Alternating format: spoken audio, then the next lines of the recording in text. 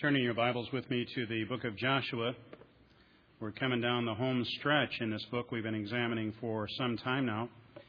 Joshua 22 is our text for this morning. Joshua 22, 23, and 24 are the conclusion to this book. As you look at these three chapters, there are three holy convocations. They're having congregational meetings here. The main part of the story is done with the conclusion of chapter 21. The book of Joshua is about claiming the promise of God, the land that God had given them. And they claimed that promise through chapter 21. They have all the land. The Levites have been assigned Levitical cities. They have identified cities of refuge. The land is dispersed, and so we come to chapter 21. War is over, and now the 2.5 tribes, the 40,000 soldiers that came to the western bank to fight with the Israelites, all of them for 7 years, they're going to go back home. Chapter 23 is yet another congregational meeting, and chapter 24 is the final congregational meeting in this book. So the book of Joshua today, and the chapter we're looking at is chapter 22. If you did not bring a Bible with you, page 229 in the Pew Bible. If you don't have a Bible, feel free to take that one home with you. 229 in the Pew Bible. As I prepare my messages from week to week, I regularly consult a web page that is sponsored by Christianity Today. It's entitled preachingtoday.com. It's a site designed by preachers and for preachers. The main reason I use it is because it has a lot of illustrations that I find to be helpful. A lot of the pictures that you see us use on Sunday morning are from that web page. A lot of the stories that I share on Sunday morning are from that web page. And so it's kind of routine for me to type in some sort of a topic and then find 150, 200 illustrations I can systematically work through. This last week, I typed in the topic, Unity in the Church, and found there were 5,837 illustrations on that topic. Well, I was curious, so I typed in the phrase, disunity in the church, and found there are 5,755 illustrations on that topic. Well, even more curious, I typed in the word Jesus and found there were 74 illustrations on the name Jesus. I typed in the word love, knowing love is kind of broad, it's kind of out there. Found there were 801 illustrations on the word love. And finally, I typed in the word encouragement, another kind of generic word, and found there were 98 illustrations on the word encouragement. But 5,755 illustrations on the subject of disunity in the church. Now, I don't know if that shocks you a bit. It kind of shocked me when I looked at it. You get the impression that maybe these preachers who are designing this web page for preachers are kind of hung up on disunity in the church. Now, maybe we shouldn't be surprised that it's an issue. As you look at John chapter 17, it's the last prayer that Jesus Christ prayed. As he's praying for his disciples in that prayer, the heart of Jesus' prayer is that he's praying that his disciples might be one, that they would be unified, that they might have love for one another. If we ask ourselves, as the Apostle Paul is writing his epistles, what was the number one concern that Paul had for the church? Well, it would be unity in the church. You read 1 Corinthians. In 1 Corinthians 1 through 3, there were some who were of Apollos, some who were of Peter, some who were of Jesus, and there was division in the church. You read about through the first 3 chapters. You read 2 Corinthians, and now the division is about Paul. Questions about who Paul was and what Paul was doing, and does he really have the authority to do what he does? You look at the book of Philippians, there are 2 ladies, I think of the Warren Wiersbe designation, Odious and Suntucci. Euodia and Syntyche was their real names. But they were struggling with one another. You look at the book of Ephesians, and you find out there were women that were going door to door in the book of Ephesians, stirring up other women, causing them to even to come to the point of losing their faith. There were heretics in the church at Ephesus that were causing disunity in the church. You look at the book of Galatians, and you find out in Galatians there were people challenging Paul's authority, thinking he had no right to even address these Galatian churches. And you find out in the book of Galatians, Paul even confronts Peter. Because at one point, Peter and Paul had a difference of opinion, which has led a lot of liberal scholars, at least, to say there's a Peter kind of thing and a Paul kind of thing that we kind of goof up in the Church of Jesus Christ today. But the point is, You look at the Pauline epistles, the number one concern for the church, the number one issue, was unity in the church. I suppose it shouldn't surprise us then, as we come to the book of Joshua, to find that in the book of Joshua, unity becomes a concern in chapter 22. It is the fundamental issue of this chapter.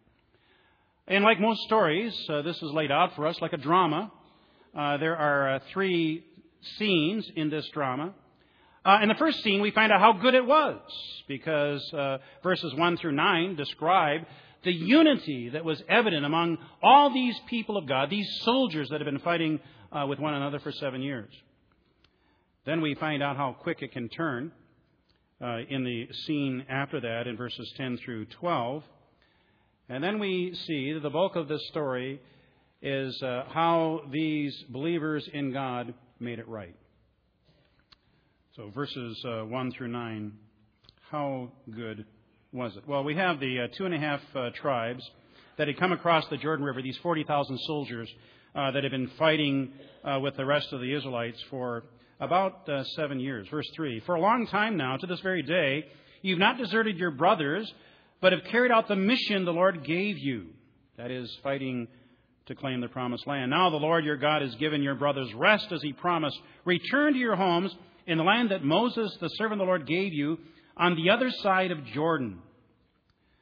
So in these first 4 verses, we find out that the reason why the esprit de corps was so high is because these soldiers had fought together, at least by my calculations, for 7 long years. They'd seen the Jordan River back up 26 miles. They had marched around the city of Jericho and seen those walls come down.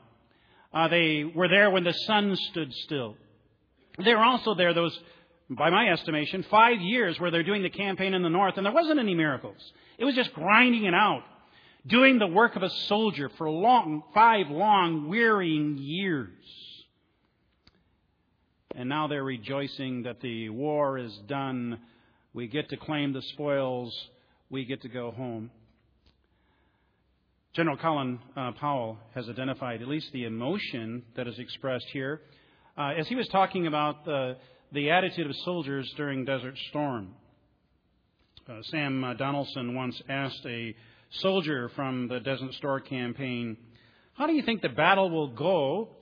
Are you afraid? The soldier responded by saying, we'll do okay. We're well trained and I'm not afraid. And I'm not afraid because I'm with my family, he continued. The other soldier shouted, tell him again, he didn't hear you. The soldier repeated, this is my family. We will take care of each other. Colin Powell adds, that story never fails to touch me or audiences that I address. It's a metaphor for what we have to do as a nation. We have to start thinking of America as a family. We have to stop screeching at each other, stop hurting each other, instead start caring for and sacrificing for and sharing with each other. We have to stop constantly criticizing, which is the way of the malcontent, and instead get back to the can-do attitude that made America. We have to keep trying and risk failing in order to solve this country's problems. We cannot move forward if cynics and critics swoop down and pick apart anything that goes wrong to the point where we lose sight of what is right and decent and uniquely good about America. Now, that was the kind of attitude, I believe, that was going on in these initial 4 verses. The soldiers were excited. This is a Near Eastern setting. You can picture them going up and embracing one another and giving them those kisses on the cheek that Near Eastern soldiers would do, and remembering the times that they had together and saying, now, you can't do email. We can't see you on TV, but we'll send our donkey or something back and forth, and we'll do lunch sometime. I mean, this was a warm kind of experience that they had. We continue on in the next verses, and we find out how good this really was, because in verses 5 through 9, we see something else here. Joshua blesses them, commends them for the work that they had done, and then gives this warning. Now be careful not to turn away from God, which is probably the critical thought in this entire chapter. If we think this is only about unity, we miss the point. The critical thought is, don't stray from following God. And then as this section continues, you find out that the soldiers that went back as rich men. They went back with silver and gold and garments and cattle. Just as a footnote, we can say, how stupid does Achan look now for stealing a little gold and bearing a Babylonian garment when he could have gone home as a rich man if he had just waited for God's timing. But they're going back as rich men, obviously rejoicing, taking the spoils of victory back home with them. This was the high point, at least emotionally, for these soldiers. And then it takes us one verse, only one verse, and a river to see everything turn suddenly. Because as you skip down to verses 10 through 12 of Joshua 22, we read, when they came to Geliloth, near the Jordan in the land of Canaan, the Reubenites, the Gadites, the half-tribe of Manasseh, built an imposing altar. Literally, the Hebrew text says a look-see altar. What that means, this was something that you could see for miles away, a huge altar. They built it that size so it could be seen. Verse 11, and when the Israelites heard that they had built the altar on the border of Canaan at Geliloth near the Jordan on the Israelite side, the whole assembly of Israel gathered at Shiloh to go to war against them. You say, what in the world happened? Here were all these brothers hugging and kissing and telling one another how wonderful their last 7 years were and rejoicing in the victory of spoils. And in one verse, now we find out they're ready to go to war. What happened? Well, a couple of things we need to know about the text. It's rather suggestive that where the 9.5 tribes were was at Shiloh. Shiloh was the site now where the tabernacle was going to be kept permanently until the temple was built by Solomon. The tabernacle was the place where the Israelites did their sacrificing. They had the tabernacle with them as they wandered through the wilderness. They took it with them all through their exploits in the book of Joshua. But at the end, as the battle has been won, the tabernacle finds its permanent spot in Shiloh. Now, in the New Testament, you see in John chapter 4 the debate between the woman at the well and Jesus about where's the right place to worship. Is it at Mount Gerizim or is it in Jerusalem? I mean, that's kind of the point at issue here. Where is the right place for worship to take place? That is, these sacrifices. Well, it's always been in the tabernacle. The tabernacle now is at Shiloh. That's where the 9.5 tribes are. That's where it's going to stay. What are you doing making another place to sacrifice on the Jordan River? It's not the right place to sacrifice. Now, as you look in the text, you'll see that the 2.5 tribes don't dispute that. They readily acknowledge that if they were making this altar as a place for sacrifice, they deserve to die.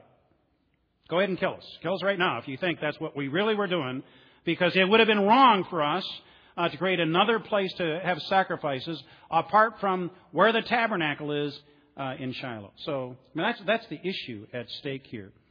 And so the 9.5 tribes are ready to say, let's kill them. Now you can think about this, a river dividing these troops, misunderstanding dividing it, and we can think about what happens with denominationalism in America today, or any kind of division that occurs in any church. I came across this statement by the comedian Emo Phillips this last week. He said, in a conversation with a person I recently met, I asked, "Are you Protestant or Catholic?" My new acquaintance replied, "Protestant." I said, "Me too. What franchise?" He answered, "Baptist." I said, "Me too." I said, "Northern Baptist or Southern Baptist?" "Northern Baptist," he replied. "Me too," I shouted. We continued to go back and forth, and I finally asked, "Northern Conservative Fundamentalist Baptist Great Lakes Region Council of 1869 or Northern Conservative Fundamentalist Baptist Great Lakes Region Council of 1912? He replied, "Northern Conservative Fundamentalist Baptist Great Lakes Region Council of 1912. And I said, "Die, heretic." All it takes is a river to divide us. And when communication stops, it's easy for us to draw the conclusion, let's fight. Let's fight. And clearly that's what's happening here.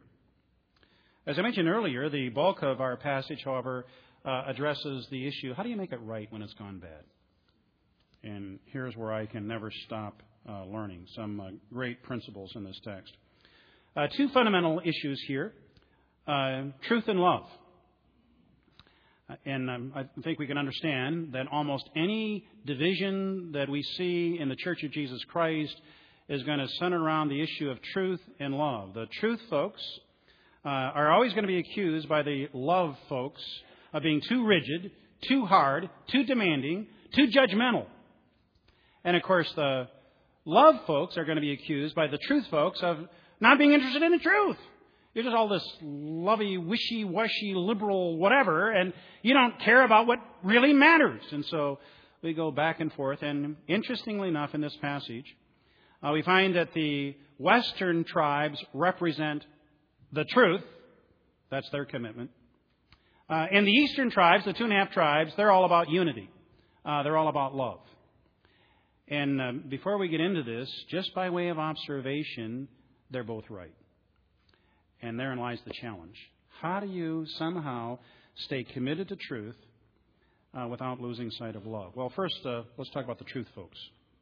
We make our relationships right when we're committed to the truth. Chapter 22, then, starting with verse 13. So the Israelites sent Phinehas, the son of Eleazar, the priest, to the land of Gilead, to Reuben, Gad, the half-tribe of Manasseh. With him they sent 10 of the chief men, one for each of the tribes, each the head of a family division among the Israelite clans. Just as a footnote here, this is the same Phinehas who on one occasion, because he found out that there was an Israelite who was having a relationship with a Moabite woman and it wasn't right, he marched right into the tent, ran his spear through the man and into the stomach of the woman. So this was a truth fanatic, here. He's going to go find out what the truth is, and he's taking 10 leaders with him to determine the truth.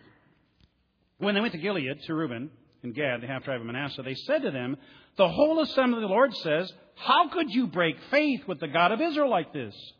How could you turn away from the Lord and build yourselves an altar in rebellion against him now? Was not the sin of Peor enough for us?" The sin of Peor refers to the time when Balaam was doing his work and he convinced the Israelites to engage in relationships with unbelievers, and then they also got involved in idolatry. So we're thinking of that incident that's described for us in the book of Numbers. Up to this very day, we haven't cleansed ourselves from that sin, even though a plague fell on the community of the Lord. And are you now turning away from the Lord? If you rebel against the Lord today, tomorrow he will be angry with the whole community. Remember what happened with Achan? It wasn't just Achan that suffered. It was all of us that suffered. If the land you possess is defiled, come over to the Lord's land. Now, is this a little humor? God's on our side, not on your side. Just come over to where we are. Where the Lord's tabernacle stands, and share the land with us. But do not rebel against the Lord or against us by building an altar for yourselves, other than the altar of the Lord our God, which was where the tabernacle was in Shiloh. When Achan, son of Zerah, acted unfaithfully regarding the devoted things, did not the wrath come upon the whole community of Israel? He was not the only one who died for his sin. You see what's at stake here? If you're disobedient to God, it affects every one of us, even those of us who are on the west side of Jordan. So Eleazar is coming, and he is laying it out for the 2.5 tribes because truth matters. You say, why does it matter? I am the way, the truth, and the life. No one comes to the Father but by me. Those are the words of Jesus. That's why it matters. There was a Marxist, an atheist, Eugene Genovese, who made this statement: it takes one to know one. He made that statement in reference to liberal theologians. He says, when I read much Protestant theology and religious history today, I have the warm feeling that I'm in the company of fellow non-believers. I can just add as a footnote, years ago when Joan and I were in Islamabad, Pakistan, we had the opportunity to go through the great mosque that's in Islamabad, and I got a chance to meet with one of the leaders of the mosque, and we started talking about Islamic faith and Christianity and had a refreshing conversation. I always enjoy those kinds of conversations. He took me into the bookstore and said, I've got a book that I want you to read. I said, I'll happily read anything that you ask me to read, if you read some of the things I ask you to read. So he gave me a book that was discrediting Christianity. And the basis for the Islamic faith discrediting Christianity is liberal theology. When liberals question the resurrection of Jesus Christ, which they do, well then, what can there be to Christianity? When liberals question the virgin birth of Jesus Christ, well, how can we claim there's anything to this religion, was the point of this Islamic leader. That is also the very point that Genevieve is making as well. Gerd Ludemann, prominent German theologian who has written several books, has himself said he does not believe in the resurrection of Jesus Christ, does not believe in the virgin birth of Christ, does not believe in the miracles of Jesus Christ, and ultimately came to the point where he said, I can no longer describe myself as a Christian. A Christian is someone who prays to Christ and believes what is promised by Christian doctrine. So I ask myself, do I pray to Jesus? Do I pray to the God of the Bible? And I answer, I don't do that. He went on to declare that Christians' description of Jesus as Lord of the world are arrogant and ignore reality. He continued, I don't think Christians know what they mean when they proclaim Christ as Lord of the world. That's a massive claim. If you look at that seriously, you would probably have to be a fundamentalist. And for those of you who don't know, that'd be kind of like us here in this church. If you can't be a fundamentalist, then you should give up Christianity. That's his claim. So here is a liberal theologian saying, I don't think it's true. But if I were to think it was true, it would compel me to go to a church like ours. That's what he's saying. Truth matters. Even liberal theologians can recognize that. Well, how do we determine what's true then? Well, that's kind of an obvious question.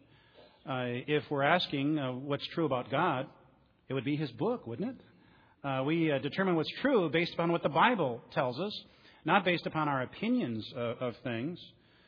Chuck Colson has made this observation about a religious leader in another denominational group.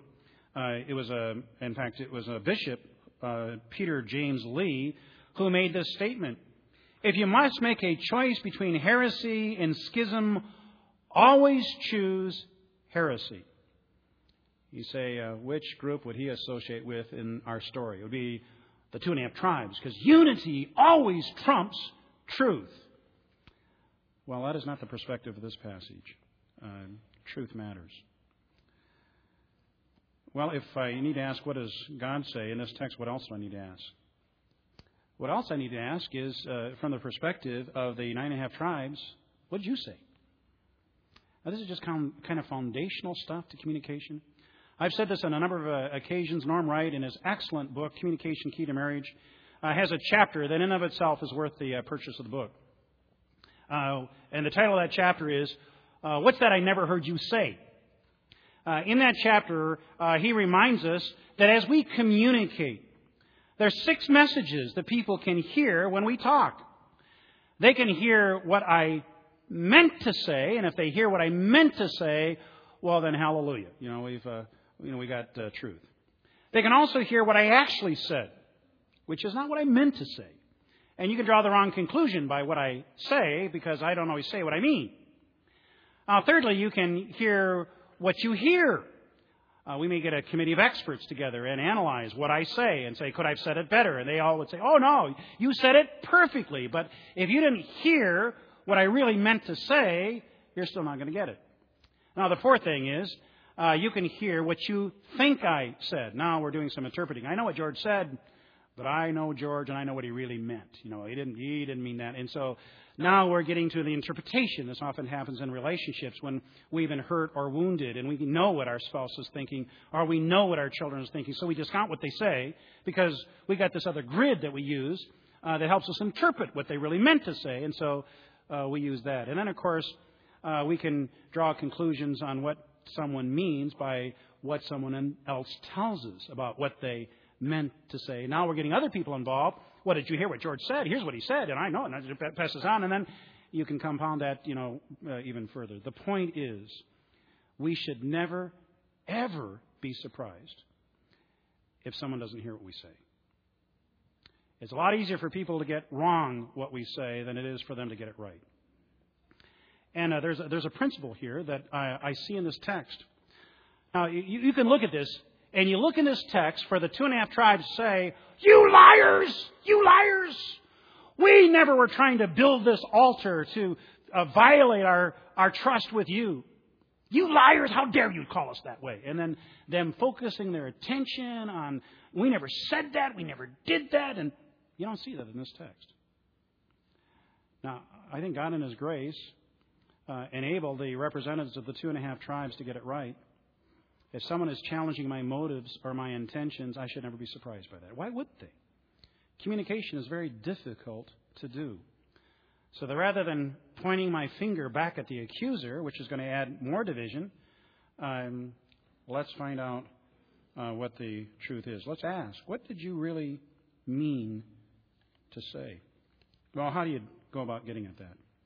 A couple of practical suggestions from the text. How about if you go directly to the person and ask them? Verse 15. That's what happens here. You see that the conclusion was the 2.5 tribes are guilty of heresy. Let's go kill them. And in interpersonal relationships, I know this happens to me. I'm sure it happens to you. There are occasions when we hear something or we react to something and our immediate emotional response is, kill, sick 'em. And in this text, we find out before they're ready to kill, somebody says, maybe we ought to talk first. Find out if what we're so sure is absolutely true is really the truth. Maybe we ought to go directly to the person and ask them. And so they do that in verse 15. Now we can pause and say, that's hard to do. It's hard to do in marriages. It's hard to do in families. It's hard to do in the church. Because there are so many emotional things that are at stake. You don't want to go to somebody and get into an emotional kind of deal where they might now accuse you of being a liar or who knows what. So it's a lot easier to talk to somebody else, about the person that's upsetting us, whether that be our spouse or whether it be our kids or whether it be someone at work or someone in the church. That's the easy thing to do. But what does Jesus tell us? Well, same thing. Matthew chapter 18, verses 15 through 17. If you got something against your brother, you need to go to your brother. Go to your brother in private and speak to your brother privately. And if that doesn't work, well, take some other folks with you. And if that doesn't work, well, then take it to the church. I mean, that's the process. But step one is always going directly to the individual. That's the right thing. By the way, just as a footnote, I'm so thankful that John Vaughter preceded me here. Because during the course of John's ministry, that rule from Matthew 18 was laid down as the foundational principle regarding how we do business in this church. And it sure has made my life easier and the life of other pastors easier when we know we got leaders in the church that are going to say, we're going to do this biblically. We're going to follow the right way of handling things. So I so appreciate the mindset of our church that way. Verse 16, we find they speak frankly. They're not beating around the bush. We think you're guilty of heresy. They just lay it right out there. Now, that had to be hard to do because you can imagine you're going with soldiers you fought with for 2.5 years, 40,000 of them, and you're going to say, we think you're guilty of heresy. Now, if you had been a part of the 2.5 tribes, someone's pointing your finger at you and say, you've given your life for 7 long years fighting for the cause of God, and you've done it in a territory that's not even yours. Because your property is over here. It was already secured. And now these guys have the audacity to come and challenge your motives and say, we don't really think you're all that sincere about this. We think that you're heretics. It had to be as hard for them to hear as it was for the 9.5 tribes to say. But again, as you look at this, you find out that the 2.5 tribes say, if indeed you're right, if what we're doing was heresy, if indeed we were trying to sacrifice at these altars, well, then kill us now. Because we stand for truth too. And we wouldn't tolerate that either. So they are not taking offense by this. They're hearing the frank response and encouraging unity. Verse 19, they're speaking graciously to one another. One can look at the invitation in verse 19. If you're not happy on the east side of the Jordan River, why don't you come on the west side of the Jordan River? You can read that a couple of ways, I suppose. Was this a snide remark, or was it a gracious invitation? Rather than our fighting one another, why don't you just come back over on our side of the river? We can all worship at Shiloh together. We can be one big happy family together. Why don't you just come over and be with us? You look at that and you say, well, that's kind of like what we read in Corinthians, isn't it? Love bears all, love believes all, love hopes all, love endures all. Well, that's the one side of it. We need to be committed to truth. But I think especially for those of us in our denomination, we need to hear the other side. Verses 21 through 34 is now the perspective of the 2.5 tribes, and it's unity that's at stake. Where does love fit into the picture? It's one thing to stand for truth, but if you stand for truth and you do it in a way that's unloving, well, then there's still going to be disunity. So let's talk about the importance of unity and love. Why does unity matter? Well, verse 24 in our text, one of the reasons that unity matters is that disunity can lead us to separate ourselves from true believers. Verse 24. No, we did it for fear that someday your descendants might say to ours, what do you have to do with the Lord, the God of Israel? And we wanted to be a part of the camp. Unity matters to us, says the 2.5 tribes. Reese Witherspoon, who played June Carter in the movie Walking the Line, describes the benefit of church attendance for her. I was raised going to church every Sunday, and I go to church most Sundays with my kids. For me, where I'm at in my career, so many people want to put you in a place that you're not real and treat you like you're not real. For me, it's a great experience of grounding. And I stand next to people who have nothing and some who have everything. And we all treat each other the same because we're all the same.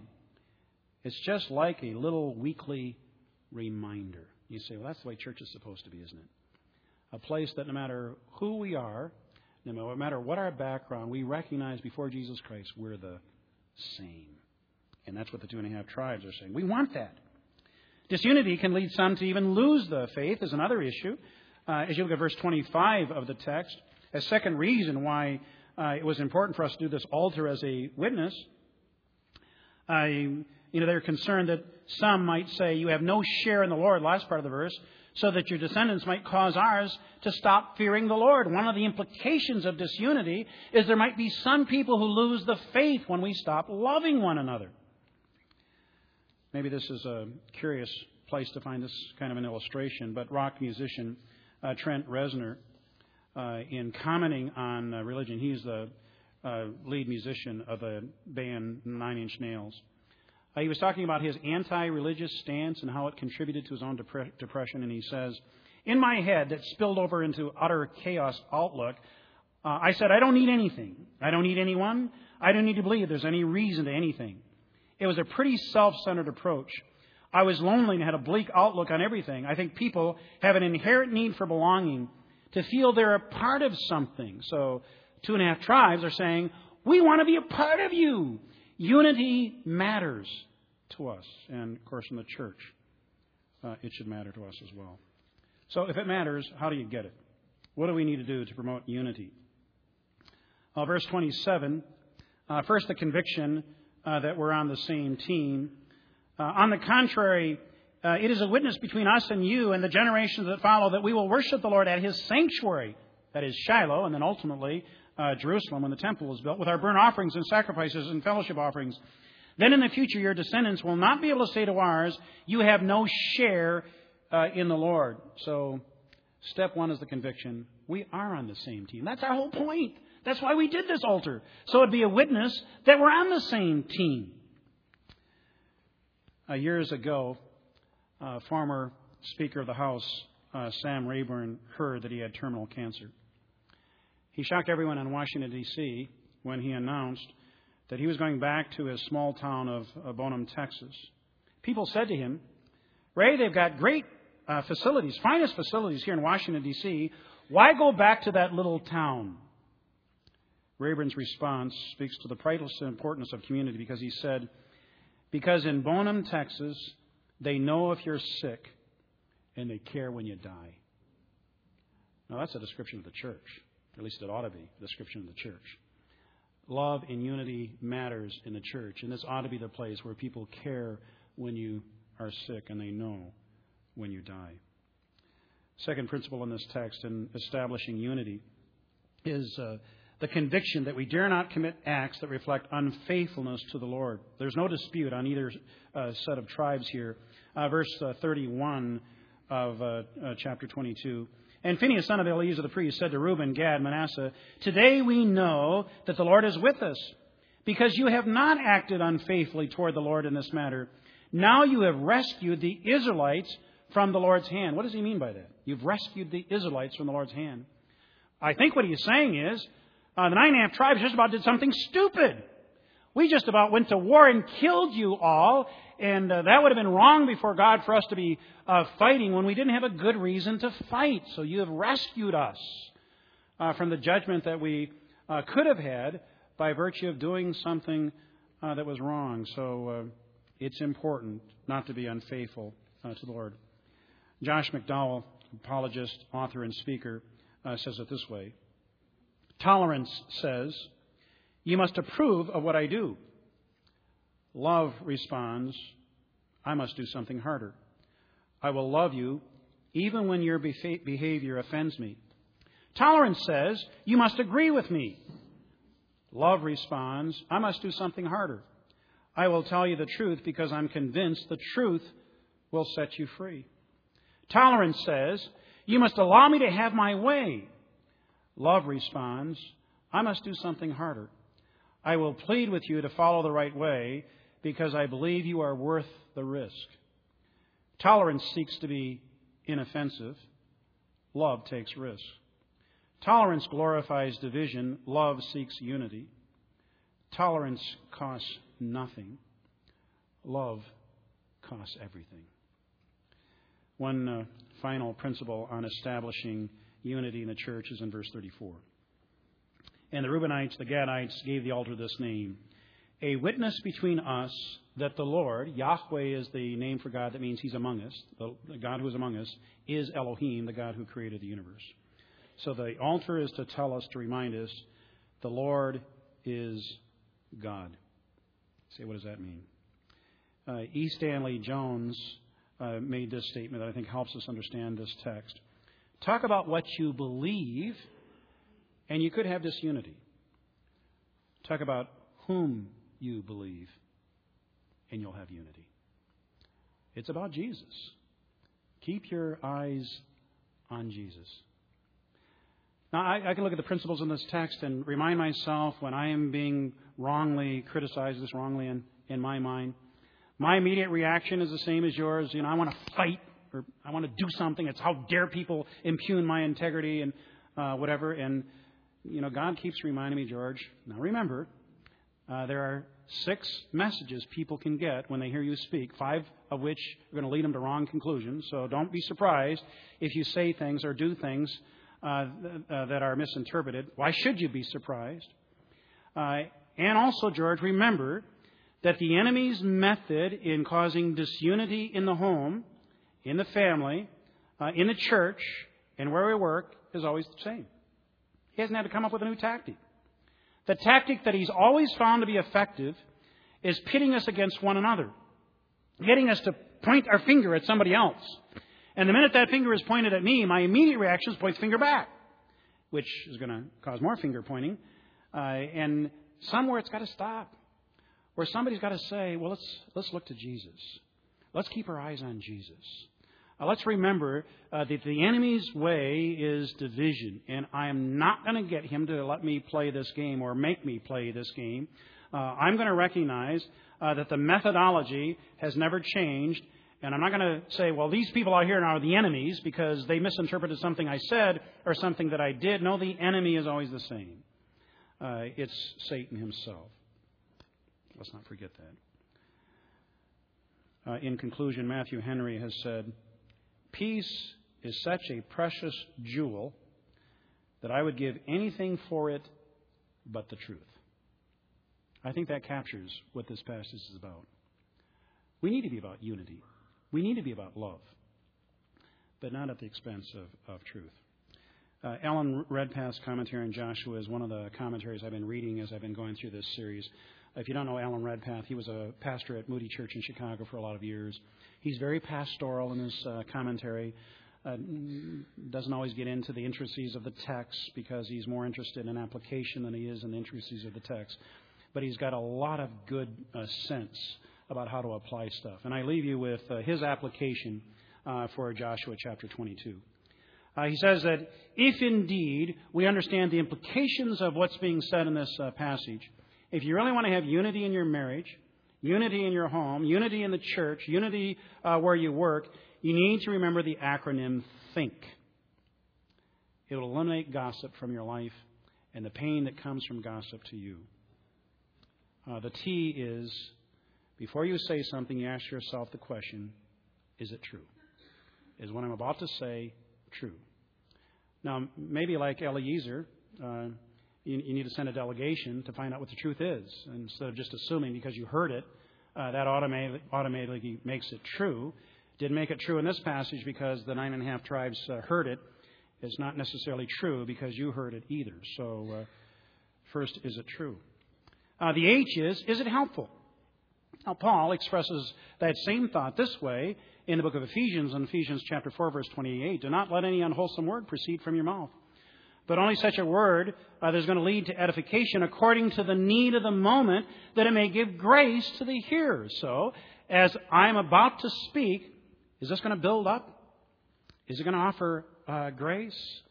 One of the things that I've had to learn, particularly in my relationship with Joan, is a lot of times it's better for me to just keep my mouth shut. Because there are occasions, especially if I'm upset, stuff's going to come out of my mouth that's not wholesome, that's not edifying, that's not going to give grace. So sometimes the very best thing for me to do is say, oh, Lord, help me to get the right perspective, and say nothing. I guarantee that if we're emotional and we're upset, there's a pretty good chance that unwholesome words are going to come out of our mouths. So button it up, especially at those times. Is it helpful? The I is what I'm about to say inspiring? Is it going to be motivational? Is it going to help somebody grow? Is it going to help me grow? And certainly a good principle. The N is it necessary? Does this need to be said? Need to be said because what I'm going to say is going to help somebody get right with God? Does it need to be said because it ultimately is going to help build the church? Those will be the foundations for deciding if it's necessary. And finally, the K is it kind? Is it kind? Am I going to say something that is graceful, something that I could even see Jesus saying? So before you speak, especially when you're upset, why don't we think? And in this passage of Scripture, as we look at the conclusion, what should we be thinking most of all? Yahweh, the God who is present, is indeed Elohim, the God who created the universe. Therefore, let us look to Jesus, the author and the finisher of our faith. Keep our eyes upon Him.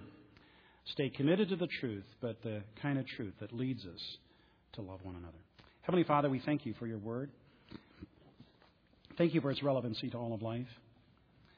God, as I know as we've come here today, some of us are hurting because of a relationship that somehow was bad this last week. Maybe it's a relationship with one of our children. We had a discussion, argument that didn't go well. We want those discussions to go well, but the truth is it just didn't. Or maybe our pain comes from our relationship with a spouse who doesn't understand us. We may be wondering if they really care about us, especially this week. Or maybe it's something that happened at work this week, or something that's going on in the church. Father, we know that the problems that the people of Israel faced in Joshua 22 are not unique to 1300 BC. They happen every day in our lives. And the principles that we see in this text are the principles still we need to use to resolve difficulties. So God, I pray that as people are pointing their fingers at us, that we may have the perspective of the 2.5 tribes. That we're ready to say, now, if your conclusions about me are right, I can agree. I can see why you would be upset. But know this, that my commitment is to the Lord. I want to grow in Him. I want to worship Him. And I want to be part of the team. God, keep us ever having that mindset. And Father, the many ways in which it seems that the enemy tries to get us off track, to be hurt by what is said or what is done, or for others to be hurt by what we say or what we do. God, forgive us all of that, and today lead us to Jesus. Father, some of us today may need to do some confessing too. Confess some sin that we committed when we said something this last week that was hurtful, or we made some judgment this last week that was wrong, or somehow we contributed to pain in our family or pain in some relationship. God, we're so thankful that we can come before you and we can be honest with you and admit our mistakes and know that you forgive us. God, may we wallow in that forgiveness today and rejoice in what we know is ours through Christ Jesus. In his name we pray. Amen.